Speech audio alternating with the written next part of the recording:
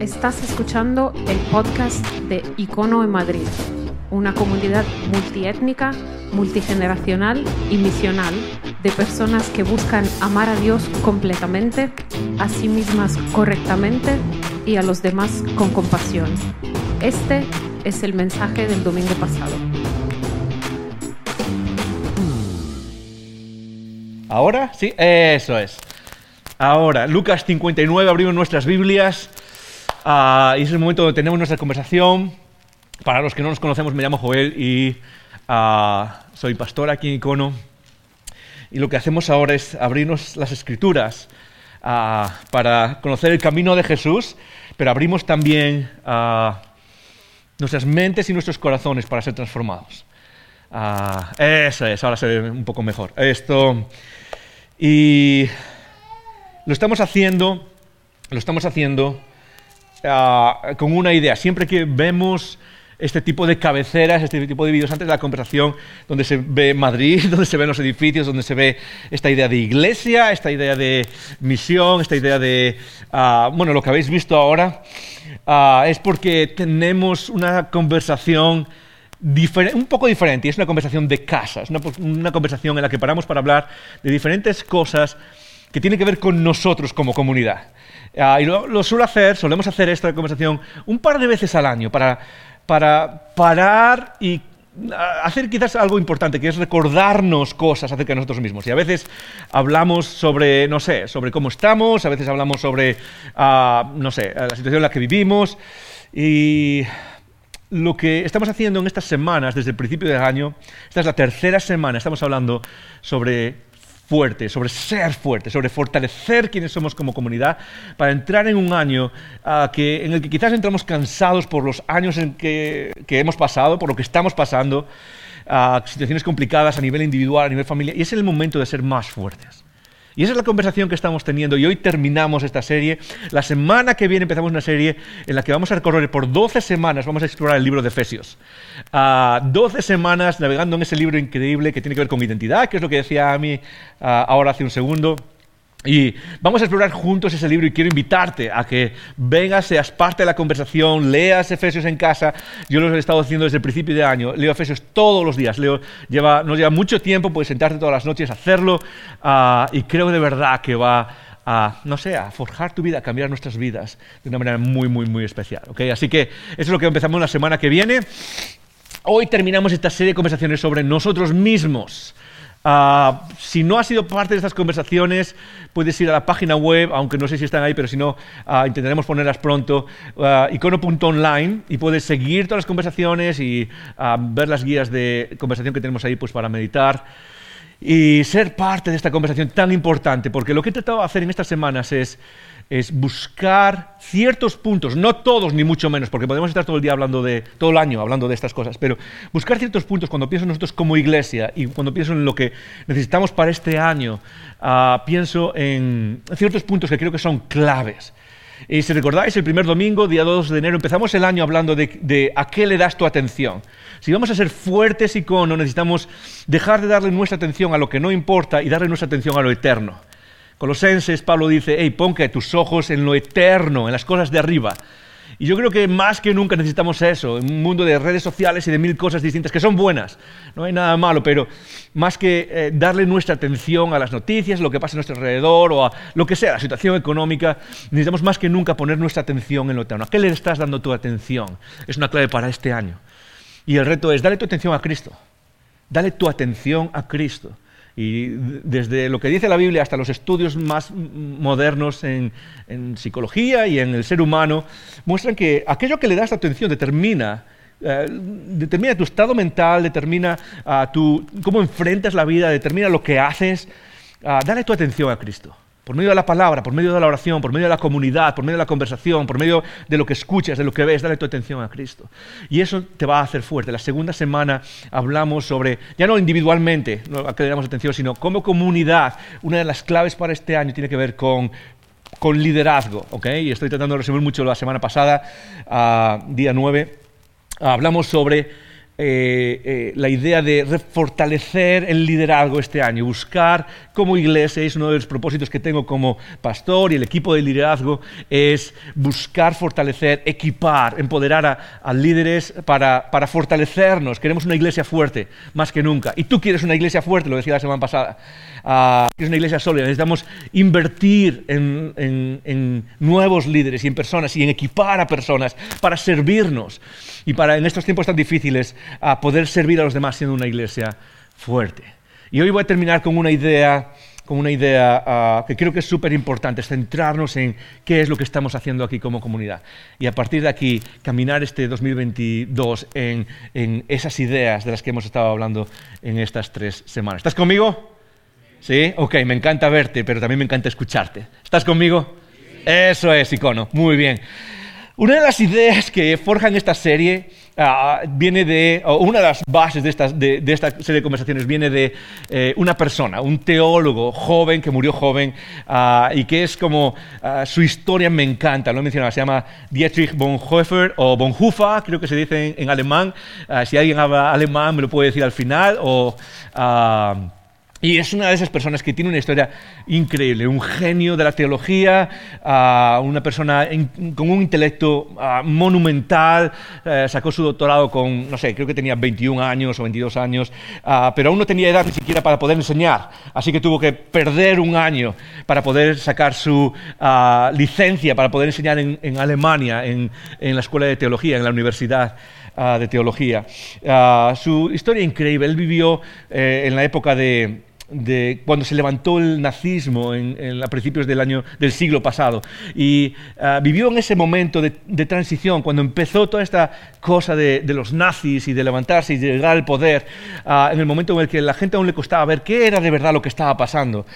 Y la realidad es que gran parte de la iglesia se fue detrás del nazismo, la iglesia oficial, la iglesia luterana oficial, que pues recibía sus fondos y subvenciones del gobierno, se va detrás de este nuevo movimiento nazi, y el movimiento nazi, haciéndolo bien, dentro de el mal propósito que tenía, quiso controlar todo lo que estaba pasando, y una de las cosas que quiso controlar, se dio cuenta que era importante, era controlar la iglesia, de tal manera que puso a su pelele, ¿no? O a su títere para controlar a la iglesia oficial y cambiar el mensaje de la iglesia, cambiar todo lo que se estaba haciendo. Llegaron a quitar cruces de las iglesias, sacar toda la imagen de lo que significa seguir a Jesús, o un Jesús crucificado, un Jesús débil. Pero hubo personas que se dieron cuenta de que algo no estaba bien. Y entre ellas, una de esas fue Dietrich Bonhoeffer. Bonhoeffer fue una de las personas que inició y consolidó el movimiento que se llama la Iglesia Confesante. La semana pasada lo mencioné un poco, la Iglesia Confesante. Ve a casa y lee sobre la Iglesia Confesante y sobre el movimiento que inició y reforzó Bonhoeffer. Increíble, una inspiración para nosotros hoy, una inspiración para aquellos que queremos vivir nuestra fe de manera real en un mundo hostil. Una de las cosas que le pasó a Bonhoeffer al final, y esto es un poco, si no conoces su historia, pero es un spoiler, es que Bonhoeffer terminó ejecutado por los nazis por su oposición. Su oposición empezó pues, de manera muy light, de manera simplemente diciendo esto no es bueno, la iglesia tiene que ser distinta, pero poco a poco se dio cuenta que tenía que luchar más y luchar más y luchar más fuerte. Al final el régimen oficial nazi lo capturó, lo puso en la cárcel y lo ejecutó días, no estoy seguro cuántos días, pero una semana antes de que Berlín fuese liberado. Fue una de las últimas personas ejecutadas por el régimen nazi. La historia cuenta, el mito, no se sabe si es verdad o no, pero el mito cuenta que Bonhoeffer se arrodilló a orar justo antes de subir las escaleras al patíbulo, creo que se dice patíbulo, ¿no? Donde una persona es ahorcada, se arrodilló a orar, y el ejecutor dice que jamás había visto morir a alguien tan dignamente, aceptar su destino de muerte tan dignamente. No sabemos si es cierto o no, pero su historia es increíble. Uno de los momentos de su historia es el que captura mi imaginación y quiero que capture nuestra imaginación. Bonhoeffer, en medio de todo esto, quiere servir a la iglesia, quiere entrenar nuevos pastores para servir en un mundo tan hostil. Y lo que hace es crear un seminario ilegal, por supuesto, para entrenar a pastores, y lo hace en una zona norte de Alemania. Hoy ya no es Alemania, hoy es Polonia, porque Alemania perdió parte de su territorio después de la Segunda Guerra Mundial. Se llama Finkenwalde y está en el norte, en la costa del norte. Y formó ahí un seminario con algunos pastores para entrenarlos sobre todo, y este era su centro, en el Sermón de la Montaña, en vivir siguiendo a Jesús con lo que él llama una gracia cara, no una gracia barata. Y ahí es donde escribe sus dos libros más famosos, El precio de la gracia y Vida en comunidad, dos libros monumentales en la historia de nuestra fe. Y estando allí, parte de sus amigos en Berlín y parte de su familia se empezaron a preocupar. Esta persona con un futuro brillante, esta persona con conexiones en todas las partes del gobierno, podía tener un futuro brillante, y estaba tirando su vida entrenando a pastores en un pequeño seminario ilegal, en un pequeño que casi era una vida monástica, apartados allá, lejos de todo. Así que en un momento uno de sus amigos viaja desde Berlín hasta esta zona en el norte de Alemania, simplemente para convencerlo de que deje todo eso y vuelva a casa. Y dice, ¿qué estás haciendo? Estás perdiendo tu tiempo, estás perdiendo tu vida. Y Bonhoeffer lo que hace es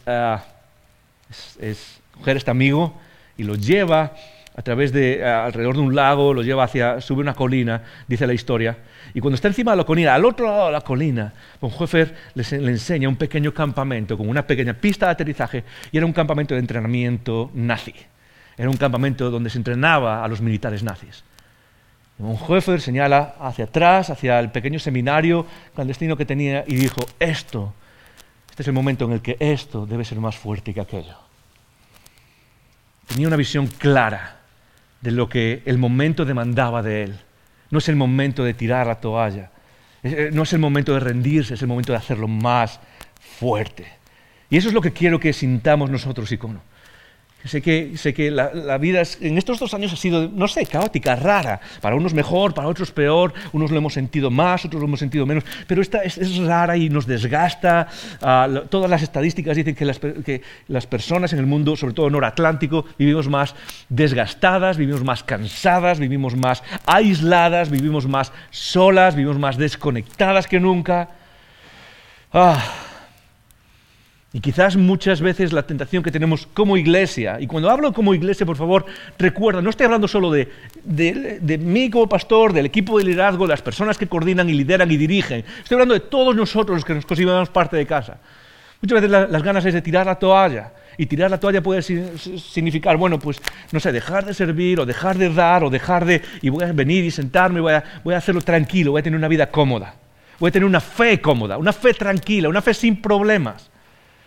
Y déjame decirte, no es el momento de eso, es el momento de hacerlo más fuerte. Y esa es mi oración, es mi sueño para nosotros este año. Que en medio de un mundo donde parece que el caos y la confusión y el desgaste ganan terreno, que la iglesia pueda ser la alternativa que Dios ha traído cuando Él dijo, el reino de los cielos se ha acercado.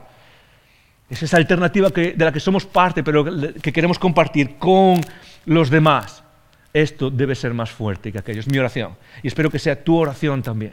Mientras miramos hacia el futuro, mientras miramos a las posibilidades de lo que Dios pone delante de nosotros. Ahora, déjame terminar esta serie y voy a empezar la conversación de hoy con una pregunta. Y esta es la pregunta que tengo para ti, y quizás es lo único que te vas a llevar hoy. Sea que sigas a Jesús y que seas parte de Icono, o que no, que te has invitado hoy aquí, te han dicho que después te invitan a comer y vienes y no sabes muy bien de qué va todo esto, pero es una pregunta que sé que te puede ayudar. Y esta es la pregunta: ¿cuál es la misión de tu vida? ¿Cuál es tu misión en la vida? ¿Alguna vez has pensado en eso? ¿Cuál es tu misión en la vida?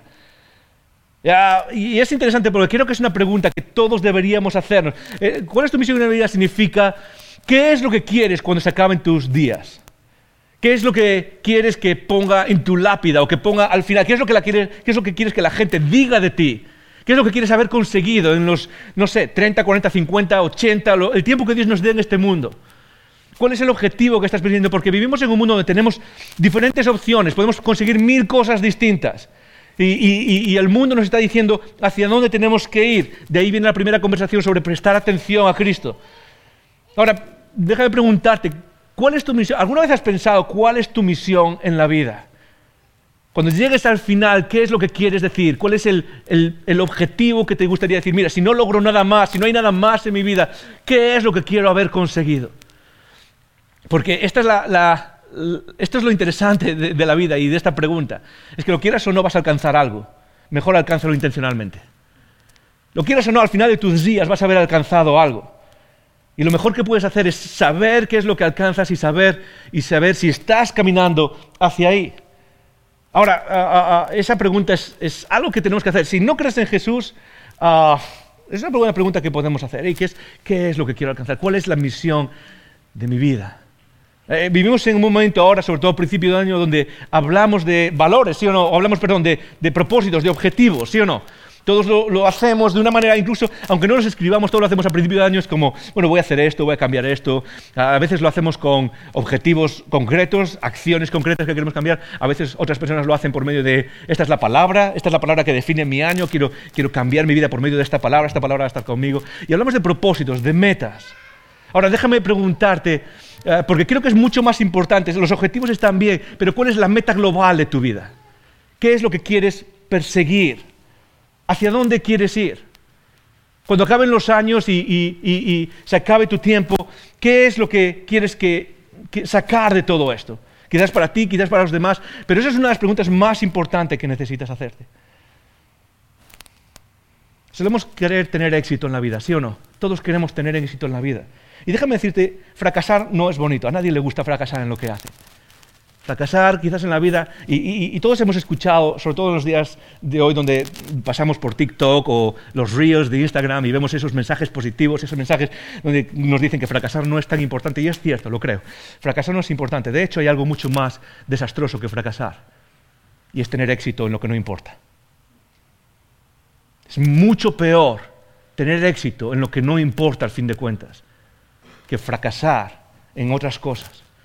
Y para mí, creo que muchas veces en nuestra vida el drama es el empeño en poner nuestro enfoque en metas que no importan. Es que nuestra misión de vida es una misión que al final no tiene el estándar, el talante de lo eterno, de lo divino. Y si no crees, como decía, si no crees en Jesús, si no sigues a Jesús, tienes un ejercicio que hacer en casa. Ves a casa, siéntate con un papel y di, ¿qué es lo que quiero que diga al final de mi vida? ¿Cuál es el objetivo? ¿Cuál es el camino que estoy recorriendo? Eso te va a ayudar a aclarar muchas cosas. Pero si tú eres seguidor de Jesús y aquellos que somos seguidores de Jesús, tenemos el camino un poco ya hecho. ¿Por qué? Porque Jesús nos ha dicho cuál es nuestro objetivo, cuál es nuestra misión. E Icono, si no sacas nada más de hoy, de lo que voy a decir hoy, y mientras miramos hacia el futuro, lo que quiero llevarte es a que aquellos que seguimos a Jesús podamos abrazar la misión que Él nos ha dado, porque esa es la misión eterna. No hay nada más importante en nuestras vidas, absolutamente nada más. Y quizás esta conversación de hoy, como lo está haciendo conmigo mientras preparo todo esto estas semanas, espero que sea una conversación que te reta a soltar algunas cosas, a dejar algunas cosas que consideramos muchas veces importantes en nuestra vida y a enfocarnos en perseguir lo eterno, a perseguir aquello que Jesús mismo puso en nuestras manos. Y esta es la realidad. ¿Por qué? ¿Por qué es tan importante esto? ¿Por qué es tan importante pensar en cuál es la misión que tengo en la vida? ¿Cuál es el objetivo que tengo en la vida? ¿Y cuál es lo que tenemos, el objetivo que tenemos como iglesia? ¿Cuál es la misión que tenemos por delante? Es muy importante por una razón, y es porque ser iglesia es vivir en misión. Así de sencillo. Ser iglesia es vivir en misión. Es algo que necesito que nos quede claro a todos. Porque para muchos, y mientras tenemos esta conversación a principio de año sobre qué significa ser iglesia, uno de los problemas es que esta idea de iglesia es demasiado, no sé, ¿cómo se dice cuando algo tiene muchos significados? Polisémica, algo así, ¿no? Debe ser. Y la idea existen demasiadas ideas y demasiadas opiniones acerca de qué es iglesia. E Icono, cuando pensamos en Icono, ¿qué es esto? ¿Y por qué estamos aquí? ¿Por qué hacemos esto? ¿Por qué dedicamos los recursos a hacer lo que hacemos y pensamos en los programas que podemos hacer o lo que queremos hacer? Cuando hacemos todo esto, ¿En qué pensamos o cómo lo definimos? Y la realidad que quiero que recuerdes siempre es que ser icono, ser iglesia, y no sé lo que hacen los demás, no puedo decirlo por ellos, pero mientras yo sea pastor, ser icono, ser iglesia es ser misión, es vivir en misión. ¿Y qué quiere decir esto? Muy fácil. No sé si lo has notado alguna vez, pero en icono no hay un departamento de misiones. Si tienes historia ya, si has crecido en una iglesia protestante, sabes que muchas veces hay el ministerio de misiones, ¿sí? Y el ministerio de misiones está lleno de banderitas por todos sitios, ¿sí o no? Es la característica principal. Me encanta eso. Pero en icono no hay un departamento de misiones. ¿Sabes por qué? Porque todo es misión.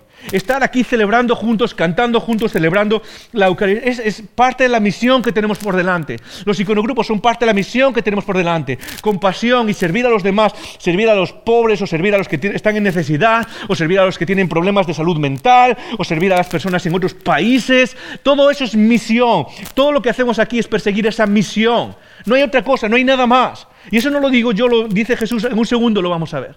Pero lo único que tenemos por delante es esa misión. Si alguna vez has sido parte, si eres parte de icono para sacar algo, para venir y sentarte en una silla, sabes que es genial, bienvenido, es genial, pero te estás perdiendo parte de lo que somos, porque ser iglesia es vivir con ese objetivo delante, es vivir con esa misión delante de nosotros. Ahora, voy a tratar de definir qué es vivir en misión, qué es vivir con una misión. Vivir con una misión tiene por lo menos 2 ingredientes, y es algo que quiero explicar porque es parte de lo que somos comunidad, pero quizás lo puedes aplicar también en tu vida. Ok, si voy a vivir con misión, tienes que aplicar estos 2 ingredientes. El primero es tener un objetivo, un solo objetivo. Kierkegaard, el famoso filósofo existencialista, dijo que la pureza de corazón es desear una cosa. La pureza de corazón es desear una sola cosa. No se pueden perseguir en la vida 5 objetivos distintos, no, porque tarde o temprano pierdes uno o pierdes el otro. De otra manera, Jesús lo dijo, no puedes servir al dinero y a Dios. La idea de dividir nuestros caminos, de dividir nuestro afecto, de dividir nuestra atención, es imposible. Siempre vas a perseguir una cosa. Vivir en misión significa aclarar cuál es ese objetivo, tener un objetivo. Pero hay algo más. Una vez que tienes claro cuál es el objetivo de tu vida, una vez que tenemos claro que vivimos en misión, tenemos un objetivo único, hay algo más, y es la sensación de sacrificio, o dejar mi comodidad para seguir ese objetivo. Cuando vives en misión no se trata solo de perseguir algo. Vivir en misión significa que vas a tener que sacrificar algo más. Es decir, vas a tener que decir que no a ciertas cosas para decir que sí a ese objetivo, para decir que sí a esa misión. Estos son creo que los 2 grandes objetivos de qué significa vivir con una misión. Primero, tener claro hacia dónde quieres ir, tener claro cuál es ese objetivo, pero segundo, significa tener que sacrificar algo, tener que decir que no a algo, tener que dejar algo a un lado, tener que soltar marras, tener que desatar lo que te ata a ese algo para poder moverte hacia adelante, para poder perseguir ese algo. Y eso es lo que queremos hacer como iglesia. Eso es lo que nos enseña Jesús. De hecho, un momento en la vida de Jesús mismo, Él habla de cuál es este objetivo que perseguimos como iglesia, este único objetivo principal, al que vamos a dedicar todos los recursos humanos, los recursos económicos, al que vamos a dedicar nuestro esfuerzo para ser más fuertes en esa misión. Este año y los años que vengan por delante, Jesús mismo lo definió por nosotros. Hubo un momento en el que Jesús empezaba la etapa final de su ministerio. En Lucas capítulo 9 se dice que Jesús, ¿qué es lo que hizo? Y hubo un momento en el que nos dice en el versículo 51, cuando se cumplió su tiempo. La palabra es kairos, el momento indicado. No todos los tiempos son iguales en nuestras vidas. Hay momentos en donde Dios llama, en donde algo hace clic en nuestras vidas y se nos llama a dejar algo, a cambiar el ritmo, a cambiar el rumbo, a hacer algo distinto. Es lo que se llama kairos en lugar de cronos. Cronos en la mentalidad griega es ese tiempo normal. Kairos son esos momentos que hacen nuestra vida. O como decía el famoso escritor, la vida no es lo que vives, sino lo que recuerdas para contar, ¿sí o no? Cuando se cumplió el tiempo en que él había de ser recibido arriba, ¿qué hizo Jesús? Afirmó su rostro para ir a Jerusalén. Sabía que era su último viaje, sabía lo que le esperaba en Jerusalén, sabía que era la muerte, la crucifixión, los insultos, los azotes, el sufrimiento. Sabía qué es lo que tenía que hacer, pero dice, afirmó su rostro. ¿Alguna vez has visto a una persona con el rostro afirmado, con la decisión de qué es lo que tiene delante? Hay pocas cosas más increíbles que ver a alguien con la claridad de mente de saber cuál es el objetivo en su vida, saber que no está perdiendo el tiempo. Y eso es lo que hizo nuestro Señor. Cuando se le vino el momento y sabía qué es lo que venía, el sufrimiento, el dolor, lo peor que un ser humano puede experimentar, afirmó su rostro para seguir ese único momento. Y lo que pasó es que iba caminando desde el norte de Israel hacia el sur. Iba caminando desde la zona que se llama Galilea, tiene que pasar por Samaria y luego llegar a Jerusalén, hacia el sur. Y empieza ese viaje, y empieza a hablar del reino, y cuando llega a Samaria, la Biblia nos dice, en este texto, nos dice que él tenía un propósito tan claro, tenía una fuerza tan clara para seguir ese propósito, que dice que los de Samaria no lo recibían. Y es interesante, es difícil entender qué significa eso, que Jesús tenía su rostro tan puesto, sus ojos tan puestos en la meta final, que los de Samaria no lo recibieron. Así que algunos de sus discípulos dijeron, hey, ya que no te reciben, ¿quieres que los consumamos? Es una respuesta interesante, ¿verdad? Muy cristiana. Esta gente no te sigue, esta gente no te recibe, ¿quieres que los ejecutemos? Y por desgracia la iglesia ha hecho eso muchas veces. Pero Jesús responde de una manera increíble. Dice, y la respuesta es, no os dais cuenta, esta es mi misión. Y mi misión es clara. Y la misión de Jesús es nuestra misión, Icono. Porque Él es nuestro Salvador, pero Él es nuestro Maestro también. Él nos marca el camino. Y Él lo dijo claro, versículo 56 del capítulo 9, porque el Hijo del Hombre, que es el título que Jesús aplicaba a sí mismo más, el Hijo del Hombre, por cierto, es un título profético, no ha venido para perder las almas de los hombres, sino para salvarlas. Di conmigo, para, 1, 2 y 3, para, propósito. ¿Cuál es el propósito que hay? Y Jesús lo dijo claro, yo tengo algo que hacer y es duro, es difícil, pero hay un propósito claro.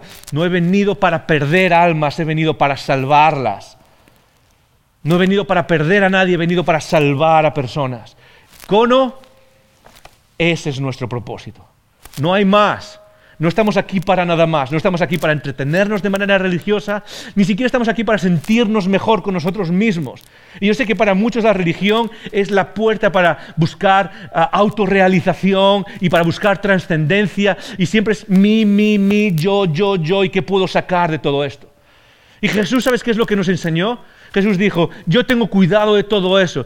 Dios, nuestro Padre, tiene cuidado de todo. Tiene cuidado de quién eres, tiene cuidado de qué es lo que necesitas, tiene cuidado de ti como su hijo, como persona a la que ama, como persona a la que jamás va a dejar y jamás va a abandonar hasta el final. Por tanto, la misión de ser parte de todo eso no es mí y yo, y buscar autotrascendencia, o buscar paz, o buscar auto lo que sea. Nos encanta la palabra auto, ¿verdad?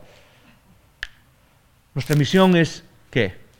Es salvar a alguien ahí fuera. Y esa es nuestra misión. Todo lo que hacemos, absolutamente todo, es para que una persona más conozca la belleza de Jesús y decida seguirle. ¿Estás conmigo? Eso es todo lo que tenemos que hacer. Cuando venimos y cantamos, lo que estamos haciendo es alimentándonos, ¿para qué? Para salir ahí fuera preparados y vivir la misión. Simplemente. Cuando venimos y nos juntamos y participamos de la palabra, y yo no sé si te pasa, pero lo he dicho muchas veces, cuando vengo aquí los domingos, me lleno, me anima, me centra, hace que mi afecto por Cristo y por Dios crezcan. Pero todo eso no tiene que ver conmigo. El punto no es sacarlo y decir, ok, qué bien me siento conmigo mismo. No, la iglesia se junta, se alimenta, se energiza, nos damos high five, decimos, a por ellos, y salimos ahí fuera con un objetivo, solo con uno, que la gente conozca la belleza de Cristo y decida seguirle para alcanzar vida eterna. Ya está, no hay más, no hay más. Todos nuestros esfuerzos van por ahí. Cuando vamos a los iconogrupos y queremos conectar y queremos ser comunidad, ¿por qué lo hacemos? Porque queremos vivir juntos y queremos alimentarnos y queremos recordarnos unos a otros qué significa vivir con fe. Pero después de hacer eso, ¿qué hacemos? Salimos y vivimos la misión. ¿Cuál es la misión? Una persona más. Una persona más. O como hemos dicho en Icono, y no tengo tiempo para explicarlo ahora, el tiempo se va súper rápido. ¿Por qué estamos aquí, Icono? Por el 99. Por el 99% de españoles que aún no siguen a Jesús. Por el 99% de españoles que aún no conocen la belleza de Jesús más allá de la religión. Ese es nuestro objetivo, es el mismo que el de Jesús. ¿Cuál es tu misión en la vida? Esta es mi oración para ti. Es que este sea quizás el primer momento en tu vida que digas, mi único objetivo en la vida es que una persona más conozca a Jesús. Quizás es alguien en tu familia, estás pensando ahora mismo, alguno de tus amigos, compañeros de trabajo, con los que tienes química y te llevas bien. Y quizás es alguien en tu vecindario, nuestros vecindarios. ¿Sabes que no estás donde estás por casualidad? Si creemos en el Dios que tiene la soberanía sobre este universo, sobre este mundo, no estás donde estás por casualidad. No tienes el trabajo que tienes por casualidad. No tienes los vecinos que tienes por casualidad, incluso los que odias. No tienes los amigos que tienes por casualidad. Tienes un campo de misión, tienes un objetivo. Icono, yo sé que la tentación de seguir otras misiones en la vida, otros objetivos en la vida, son muy tentadoras. Cuando llega al final quiero que la gente diga lo que sea. Quiero que la gente diga, wow, esta persona tiene una carrera increíble, o tiene una familia increíble, o tiene cualquier cosa, tiene una cuenta de banco increíble, cualquier cosa. Bueno, ¿qué tal si tu misión es la misma misión que la de nuestro Señor? He venido para que tengan vida, he venido para salvar, no para perder. No sé de ti individualmente, esa es mi oración para ti, oro por ti todas las semanas, eso es lo que quiero que hagamos. Pero como comunidad, ese es nuestro único objetivo. Y yo sé que eso para muchos va a ser como, no sé, nos cuesta, pero quiero que sepas algo, todos los programas que surgen en Icono, todo lo que surge en el futuro, que no sé lo que es, porque depende de muchos factores, depende de COVID, o de situación de salud, o de que podamos reunirnos, o de que haya que hacer las cosas online, de los recursos económicos, depende de las personas que estén a nuestro alrededor, de aquellos que deciden dar un paso y servir, de aquellos que no, depende de muchos factores, pero todo lo que hagamos, recuérdalo siempre, va a depender de ese objetivo. Y si no sigue ese objetivo, no se hace en Icono. Si no sigue ese objetivo, no lo haremos. El único objetivo es pensar, he venido para salvar. ¿Por qué te tiene Dios en la tierra? Muy fácil. Es para que salves, para que ayudes a alguien a salvar. ¿Y cómo se hace eso? Jesús sigue diciendo, dice, ahora viene una sección muy interesante, y es algo interesantísimo que Lucas lo haya añadido aquí.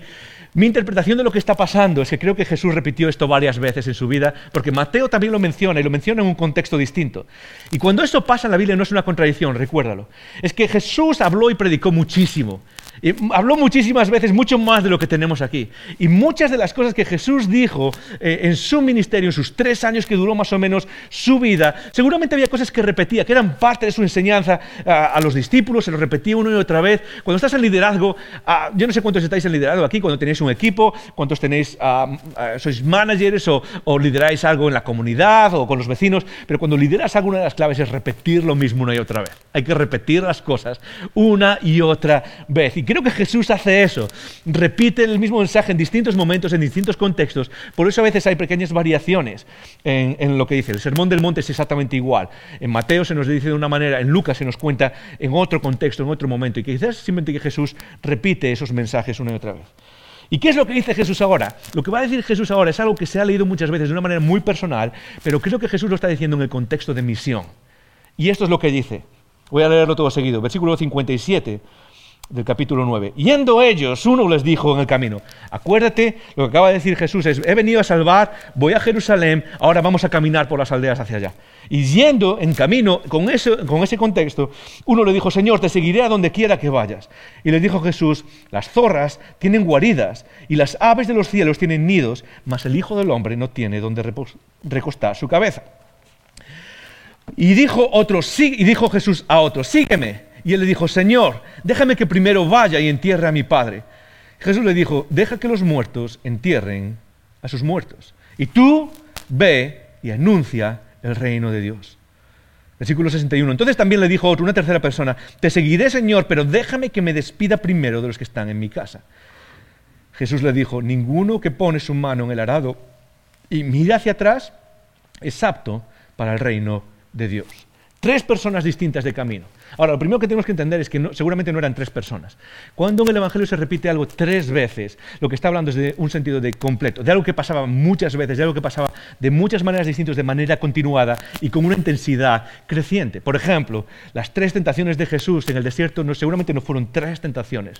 De hecho, el verbo que se usa al final es un verbo continuo. Seguramente Jesús estaba tentado constantemente por 40 días y lo que hace repetir algo 3 veces en la mentalidad judía es hablar de algo completo. completo, de algo que se produce de una manera completa, no falta nada. Y esto es exactamente igual. ¿Y de qué está hablando? Muy fácil, de algo que tú y yo practicamos constantemente cuando se nos pone un reto delante, cuando se nos pone algo delante que es difícil, algo que es complicado, algo que requiere sacrificio, como estábamos diciendo. Algo que incluso que hacemos cuando hacemos algo que nos gusta, pero que es complicado, que sabemos que es bueno para nosotros, pero que es difícil, que va a requerir sacrificio. Lo que está hablando es de excusas. Está hablando de excusas. Es algo que está constantemente en nuestras vidas. ¿Sí o no? Cuando lo hacemos, todos ponemos excusas. Te voy a hacer una pregunta, ¿ok? Simplemente para pasarlo bien. ¿Cuántos vais al gimnasio? De los que están aquí. Levanta tu mano. Ok, algunos van al gimnasio. ¿Cuántos no van al gimnasio pero quisieran ir? Levanta la mano. Ok, vamos a ser honestos. Algunos, ok. Eso es. Gracias, Santi. Gracias también aquí, ok. ¿Cuántos estáis apuntados al gimnasio pero no vais? Di la verdad. Allí tenemos a alguien que dice la verdad. ¿Sabes que yo soy uno de ellos? Llevo 1 año y medio apuntado al gimnasio y aún no he ido. ¿Ok? Son los 20 euros al mes más gastados de toda mi vida. ¿Ok? Y a mí mi mujer es la que está ahí diciendo, hey, vas al gimnasio, lo hace muy bien, porque lo hace como si fuese todo muy bien. Pero todos lo hacemos, ¿sí o no? Nos ponemos excusas, es que ahora no tengo tiempo, sobre todo cuando tenemos responsabilidades. No voy a ir porque quiero estar con mis hijos, y luego resulta que no estás con tus hijos, estás viendo Netflix. ¿Sí o no? Ponemos excusas en nuestra vida, y eso es lo que Jesús está diciendo a sus discípulos. Es decir, cuando hay una misión, normalmente Jesús nos invita a esa misión. Sígueme, le dice al primero. Sígueme. El primero le dice, le seguiré. El segundo le dice, sígueme, ven conmigo. Y la idea no es seguirle como Salvador, ya es su Salvador. La idea es, sígueme en esta misión. Si vas a seguirme, me vas a seguir a la cruz, me vas a seguir, ¿para qué? Para salvar a personas. Eso es lo que quiere nosotros, Icono. Dios es un Dios de misión. Dios es un Dios que dejó el cielo y sacrificó su comodidad para venir a salvar a la humanidad con un objetivo. Y eso es lo que somos nosotros. Y Jesús nos invita a hacer eso. Jesús quiere salvar al mundo, quiere salvar a la humanidad, pero ha decidido hacerlo en colaboración con su iglesia. ¿No es algo increíble? ¿No es algo increíble que Jesús nos diga, igual que a los discípulos, ven, sígueme a algo que va a cambiar el mundo? ¿Puedes decirme cuál de los objetivos que tienes en la vida es más sublime que seguir a Jesús en su misión de salvar a la humanidad?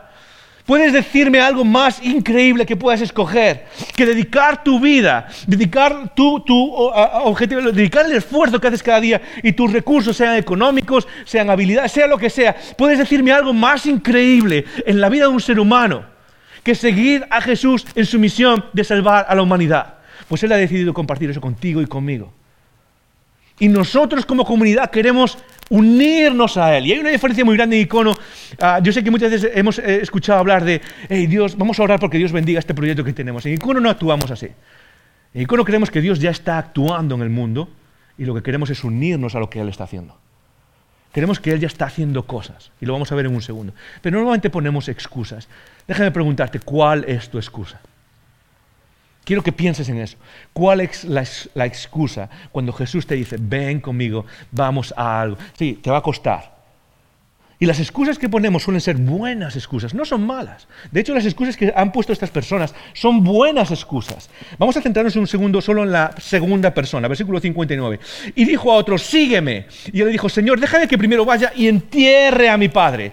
Esa excusa es una buena excusa. De hecho, parte de lo que significa ser un buen judío, de lo que significaba ser un buen judío, es la relación familiar. Los hijos tenían una responsabilidad con los padres que no existe hoy en día.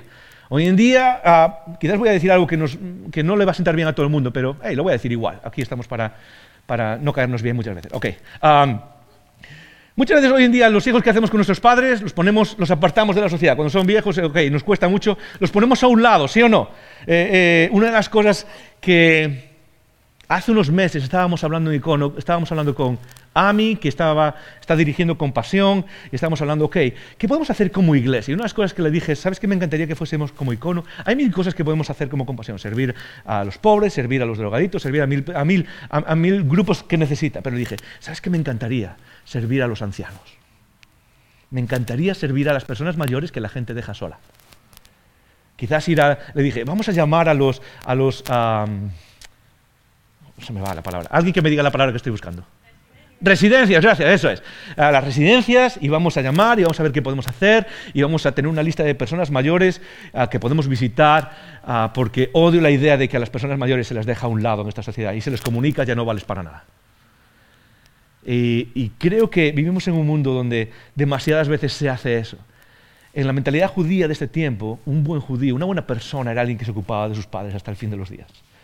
Y lo que está diciendo esta persona seguramente va más allá, porque el texto dice, déjame que entierre a mi padre, pero por la forma en cómo se dice, y no tengo tiempo para desgranar todo lo que está diciendo, seguramente el padre ya había muerto y ya había sido enterrado, porque el entierro pasa muy rápido después de la muerte, y normalmente un buen judío no estaría hablando con un maestro, con un rabino, si el padre hubiese sido enterrado en ese momento. Hay un tiempo de silencio, un tiempo de duelo. Pero hay una tradición, había una tradición, que es que al año, cuando se cumple un año de que la persona ha sido enterrada, el hijo, sobre todo el hijo mayor, tenía la responsabilidad de volver y sacar los huesos y ponerlos en una urna especial de cerámica, en un osario, es de ahí donde viene la palabra, de un osario, y volver a enterrar eso. Y eso seguramente se refiere a eso. Se refiere a, voy a enterrar a mi padre dentro de un año, voy a hacer esta práctica, voy a hacer algo que incluso demanda de mí el ser un buen judío. ¿Y Jesús qué es lo que le dice? Le dice algo que es como, debería sonar, en la mente de la sabiduría clásica debería sonar como, este tío está loco. ¿Por qué? Porque lo normal es que le diga que, ok, está siendo bueno, cuando termines con eso, ven y sirve en la misión conmigo. Pero eso no es lo que le dice Jesús. Jesús lo que le dice es algo que a las personas que estaban escuchando eso, lo que les hizo es saltar las alarmas. Es como que me estás pidiendo ¿qué? Me estás pidiendo que deje hasta las cosas buenas de mi vida y te siga. Y Jesús dice, sí, exactamente. Déjalo absolutamente todo y sígueme en la misión de salvar a una persona. De hecho, a la siguiente persona, ¿qué es lo que le dice? Le dice, ni siquiera mires atrás. Hay personas que a veces queremos servir a Jesús, pero seguimos mirando atrás, seguimos con la mano puesta en el plan B, ¿sí? En lo que queremos. Y Jesús dice, no, sígueme, que este sea tu misión de vida. No dejes nada, que nada te ate. Sígueme, no pongas excusas. No pongas excusas de qué es lo que tengo que sacrificar. Sí, a veces somos muy buenos poniendo excusas que suenan bien a los oídos del mundo o incluso a los oídos de otros cristianos. Pero tú en el fondo, y déjame decirte, Dios lo sabe, son excusas. Son solo excusas. Uno de los momentos más difíciles para mí de aplicar esto fue cuando decidimos venirnos de Estados Unidos y empezar Icono hace 8 años. Como he contado alguna vez, Amy y yo vivíamos en Charlotte, en Carolina del Norte, en Estados Unidos, y los dos teníamos una vida que era muy, muy, muy buena. Sueldos que triplican lo que cualquier persona puede hacer aquí, trabajando en una iglesia enorme, con amigos increíbles, como lo que tenemos aquí, por supuesto, en una ciudad preciosa, increíble. Y a veces daban ganas de atarnos, de decir, ahora no, más adelante, quizás el año que viene haga una tontería, me despidan y ahora puedo ir, ahora estoy libre. Pero eso no es lo que nos dijo Dios. Nosotros tuvimos que sentarnos con nuestros jefes y decir, ok, vamos a dejar esto, vamos a dejar este trabajo, vamos a dejar esto, ¿para qué? Porque creemos que Dios nos está llamando a hacer algo en Madrid. Icono, ¿cuáles son las excusas que ponemos? Porque en el fondo cuando nos miramos para adentro, sabemos que son excusas y lo que Jesús nos está diciendo es, deja esas excusas y ven conmigo. Capítulo 10. ¿Qué es lo que sigue haciendo Jesús? Pues hace lo que hace con nosotros, Icono. Creo que nos está llevando a esto. Después de estas cosas, designó el Señor también a otros 70, a quienes que envió de 2 en 2 delante de él a toda ciudad y lugar donde él había de ir. ¿Qué es lo que hace Dios? Es enviarnos. Dilo conmigo, 1, 2 y 3. Enviarnos. Jesús no nos ha salvado para estar sentados, nos ha salvado para estar en movimiento. Y otra vez, eso significa diferentes cosas para muchos de nosotros. Significa para estar en movimiento con nuestros vecinos, con nuestros trabajos, significa para estar en movimiento en diferentes áreas de nuestra vida, pero significa estar en movimiento persiguiendo esa misión, persiguiendo ese objetivo. Él nos envía y nos envía con un propósito específico, a presentar una alternativa a este mundo. No es casualidad que Jesús haya mandado a 70 personas, no es casualidad, ¿no? A veces pensamos, ok, Jesús ha mandado, seguramente había 100, voy a escoger 70. No es. Jesús escogió a los 12, y eso se dice también en Mateo capítulo 8 y se dice en los capítulos anteriores a los que hemos leído. Jesús escoge a 12, ¿por qué? Porque los 12 representan el nuevo Israel. Y lo que está haciendo Jesús es comunicando algo al mundo. Lo que está diciendo es, ahora hay un nuevo Israel, hay una nueva tribu, una nueva familia que tiene esta misión, la misión de ser luz al mundo. Y esos son los 12 tribus de Israel.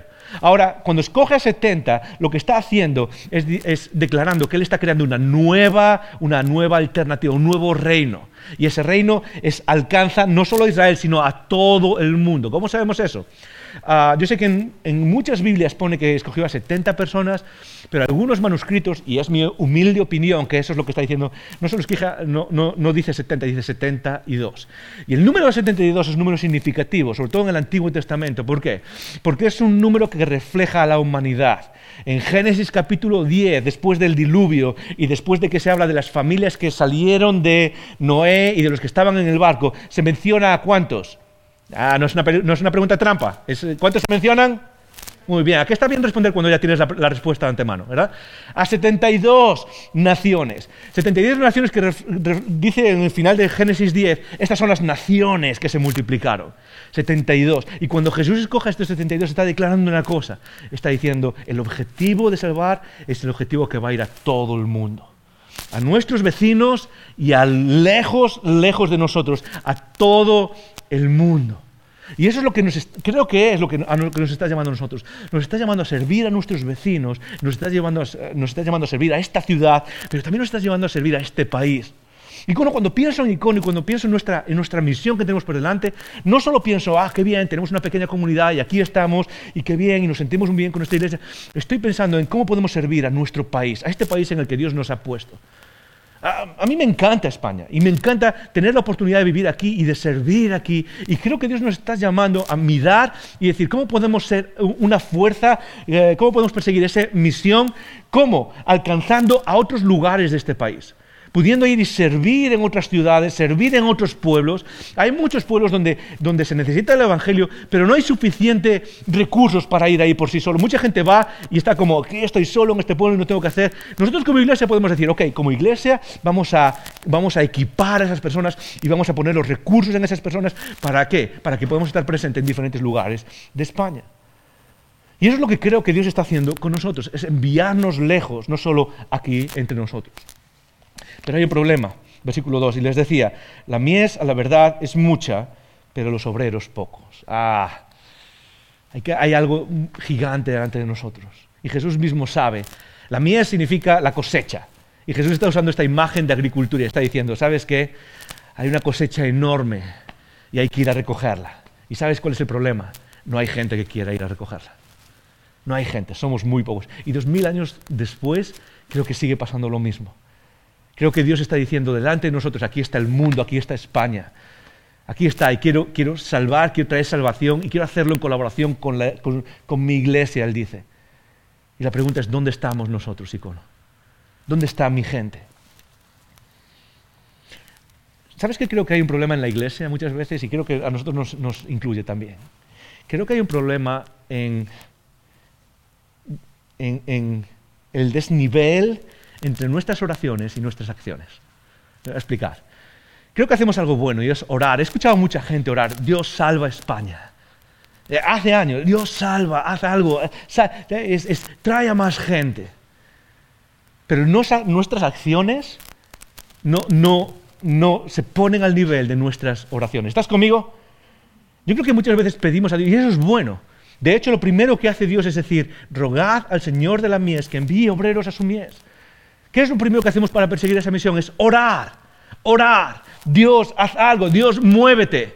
Dios, queremos que tú salves este país. Dios, tengo amigos y tengo amigas que quiero que conozcan a Jesús y no tengo ni idea de cómo hacerlo. Pero tú eres el Dios para el cual nada es imposible. Dios, ayúdame a hacerlo. Ayúdame a, a hablarles, a invitarles, a que mi vida les cause curiosidad. No sé lo que es. Pero Dios usa orar por personas que quieran vivir esa misión. Lo primero que quiero que hagamos juntos es orar, orar, orar. Te voy a hacer una confesión, creo que hemos hecho muchas cosas buenas en Icono. muchísimas. Creo que como pastor he hecho cosas buenas en esta comunidad. Creo que he tratado de llevarnos hacia adelante en muchas áreas, en muchas cosas buenas, pero una de las cosas en las que he fallado es en la oración. He fallado en la oración y algo de lo que me arrepiento, porque creo que en 8 años no he dedicado el esfuerzo suficiente a crear una cultura de oración en Icono. Y no significa que no ores, yo creo que oras, yo creo que lo hacemos, pero creo que he fallado en eso y es algo que quiero cambiar este año. Lo primero que necesitamos hacer es orar y decir, Dios, tú eres el que está haciendo algo. Y nosotros queremos ser parte de eso. Pero después de la oración, entonces el primer paso es oración, el segundo en el versículo 3 es acción, es id. Oración seguido de acción. Primero les dice, rogad al Señor, lo segundo que les dice es id, haced algo. Y ahí es donde creo que estamos en desnivel. Nuestras oraciones muchas veces son, Dios, queremos que salves a España, pero luego nuestras acciones no reflejan nuestras oraciones. Nuestras acciones no reflejan. Y yo creo que a veces Dios está ahí arriba diciendo, ¿sabes qué? He decidido hacerlo a través de ti. Y mientras no te remangues, mientras no vayas, mientras no te arriesgues, mientras no te tires a la piscina y mientras no hables y anuncies tu fe y anuncies lo que crees de mí, no puedo hacerlo porque he decidido hacerlo a través de ti. Y lo que quiero llamarnos es a orar. Orar como nunca lo hemos hecho, todos los días. Ora por esta iglesia, ora por tu casa, por tu iglesia, pero ora también por las demás iglesias. Todos los domingos aquí oramos, no solo por Icono, al principio cuando nos juntamos el equipo que está sirviendo, oramos por todas las iglesias de España, de las que no me acuerdo por nombre. Ora por los demás, ora porque personas levante a líderes entre nosotros, levante a personas que digan, hey, quiero servir y quiero ser consistente y quiero hacerlo por los próximos años. Ora que el Señor levante todas estas cosas, pero también que necesitamos hacer, actuar, movernos, que nuestras acciones estén al nivel de nuestras oraciones. Así que Icono, es algo increíble pensar en lo que Dios ha puesto delante de nosotros. Es algo increíble y de hecho no es solo increíble para nosotros, también lo fue para los primeros 70. Fíjate cómo termina la historia. Capítulo 10, versículo 17.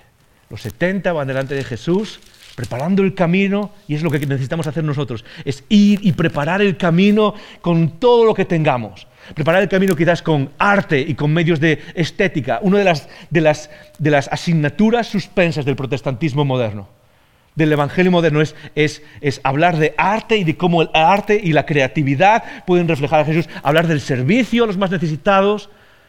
Todas esas cosas son, ¿qué es lo que hacen? No, eso no convierte, pero eso prepara el camino para que el Espíritu hable. ¿Cómo volvieron? Versículo 17, volvieron los 70 con gozo, diciendo, Señor, aún los demonios se nos sujetan, y esto es clave, en tu nombre. No por mi propio poder, pero en tu nombre aún los demonios se nos sujetan. ¿Te imaginas a los 70? Jesús está caminando y van volviendo y van, dame las 5, choca las 5, ¡wow! Es increíble, sí, déjame que te cuente lo que ha pasado aquí. Y fíjate, un día estaba caminando en este pueblo y vino un endemoniado o vino alguien insultándonos y oramos y ahora hay personas que siguen a Jesús y Él va a venir y vamos a estar... es increíble, genial, Jesús. Y vienen todos alrededor de Jesús y Jesús los viene, los recibe y se alegra con ellos y nos dice, Jesús, hasta los demonios se nos sujetan en tu nombre. Es increíble. Icono, esto es lo que deseo para tu vida, nada más. Esto es lo que deseo para tu vida, para mi vida. Que por lo menos una vez en la vida podamos experimentar, no saber, sino experimentar lo que estas personas experimentaron. Lo que quiero es que pase tu vida y no digas, ok, ¿qué he dedicado todo mi esfuerzo? Sí, quizás tengo éxito, pero quizás tengo éxito en cosas que no importan. Y lo que quiero, mi oración para ti, empezando por este año, por estos meses, es que tú experimentes esta clase de gozo, esta clase de sentido de propósito en la vida. Sentido de haber caminado en los pasos de Jesús y haber participado en su misión eterna. Porque nada, creo, y esto es mi convicción de vida, nada se compara a eso. Volvieron con gozo diciendo, pero esto es la clave y con esto termino. Los 70 discípulos volvieron con gozo porque salieron en obediencia. Los 70 discípulos volvieron con gozo porque salieron en obediencia. ¿Sabes? Se nos mencionaban a personas que pusieron excusas. Pero esos 70 fueron los que no pusieron excusas. Y esas personas volvieron con gozo y volvieron con un sentido de propósito y volvieron experimentando el poder divino en la tierra porque salieron en obediencia a su maestro. Muchas veces me pregunta la gente, y esto es algo que quizás algún día hablemos en una serie, pero es ¿cómo puedo experimentar más a Dios? ¿O cómo puedo saber qué es lo que quiere para mí? ¿O cómo puedo saber? Muy fácil, sale en obediencia, persiguiendo esa misión.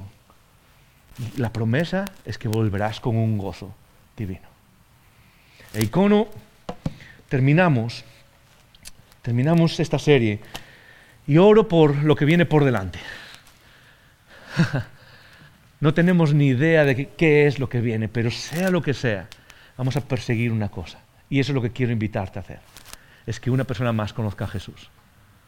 Es que empieces orando, qué personas a tu alrededor, qué lugares necesitamos visitar, qué lugares necesitamos servir. Que una persona más conozca a Jesús, de verdad, su belleza, su gloria, su majestad. Una vez que entremos en esa mentalidad, porque prestamos atención, porque levantamos líderes, porque perseguimos esa única misión. Mi oración para ti y para mí es que volvamos como volvieron esos 70 discípulos. Conociendo a Jesús de una manera única, experimentando su poder de una manera única. Pero eso solo va a pasar si tú y yo este año salimos en obediencia. ¿Qué es lo que requiere obediencia de tu parte este año? No lo sé. Quizás es servir. Quizás es, empezar algo. Quizás es aprender. Quizás es dar más financieramente. Quizás es ser parte de un equipo. No sé lo que es. Quizás es hablar más de tu fe, más públicamente. No sé. Eso es algo que solo tú y Dios podéis hablar. Pero ¿qué tal si mientras oramos y actuamos, nos hacemos una promesa a nosotros mismos? Dios, voy a alinearme con la misión que tú has puesto en mi vida.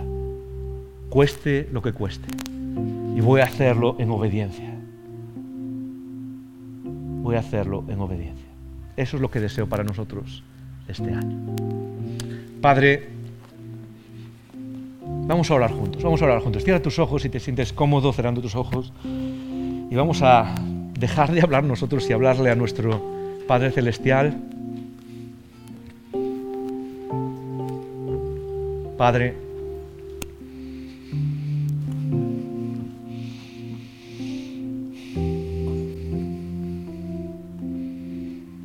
tú eres el misericordioso, el eterno. Tú eres el Dios que es justicia y bondad y amor puro. Jamás nos has dejado.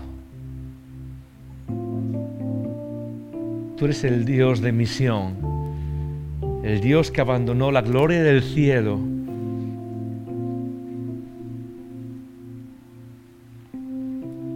para hundirte en la miseria humana y salvarnos, rescatarnos de ahí. Solo tu gracia, Padre. Solo tu gracia nos salva. Padre, mientras meditamos en lo que acabamos de escuchar de nuestro Señor Jesucristo,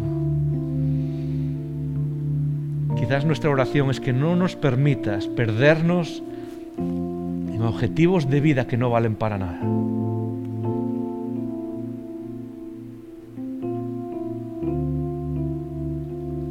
Permítenos ver el mundo como tú lo ves. Permítenos sentir lo que tú sientes. Permítenos unirnos a tu misión, Señor. Que como iglesia podamos soñar y actuar porque una persona más te conozca.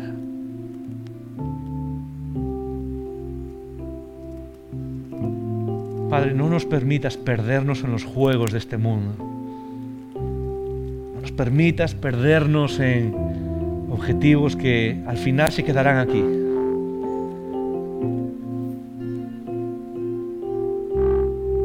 Permítenos como iglesia pasar este año más fuertes, más enfocados, más sólidos espiritualmente que nunca. Permítenos pasar con más energía y más motivación y más decisión hacia la meta que tú has puesto por nosotros. He venido a salvar al mundo. Oro por aquellos que son parte de esta comunidad, que aún sienten la necesidad de estar en el banquillo, de estar a un lado. Que tú nos muevas a todos, Señor, a abrazar tu misión, donde sea que nos pongas, en la estación de metro, en el trabajo, en el supermercado, donde sea. Tú eres el Dios de misión, nosotros queremos ser los hijos de misión. Te lo pedimos en el nombre de Jesús. Amén.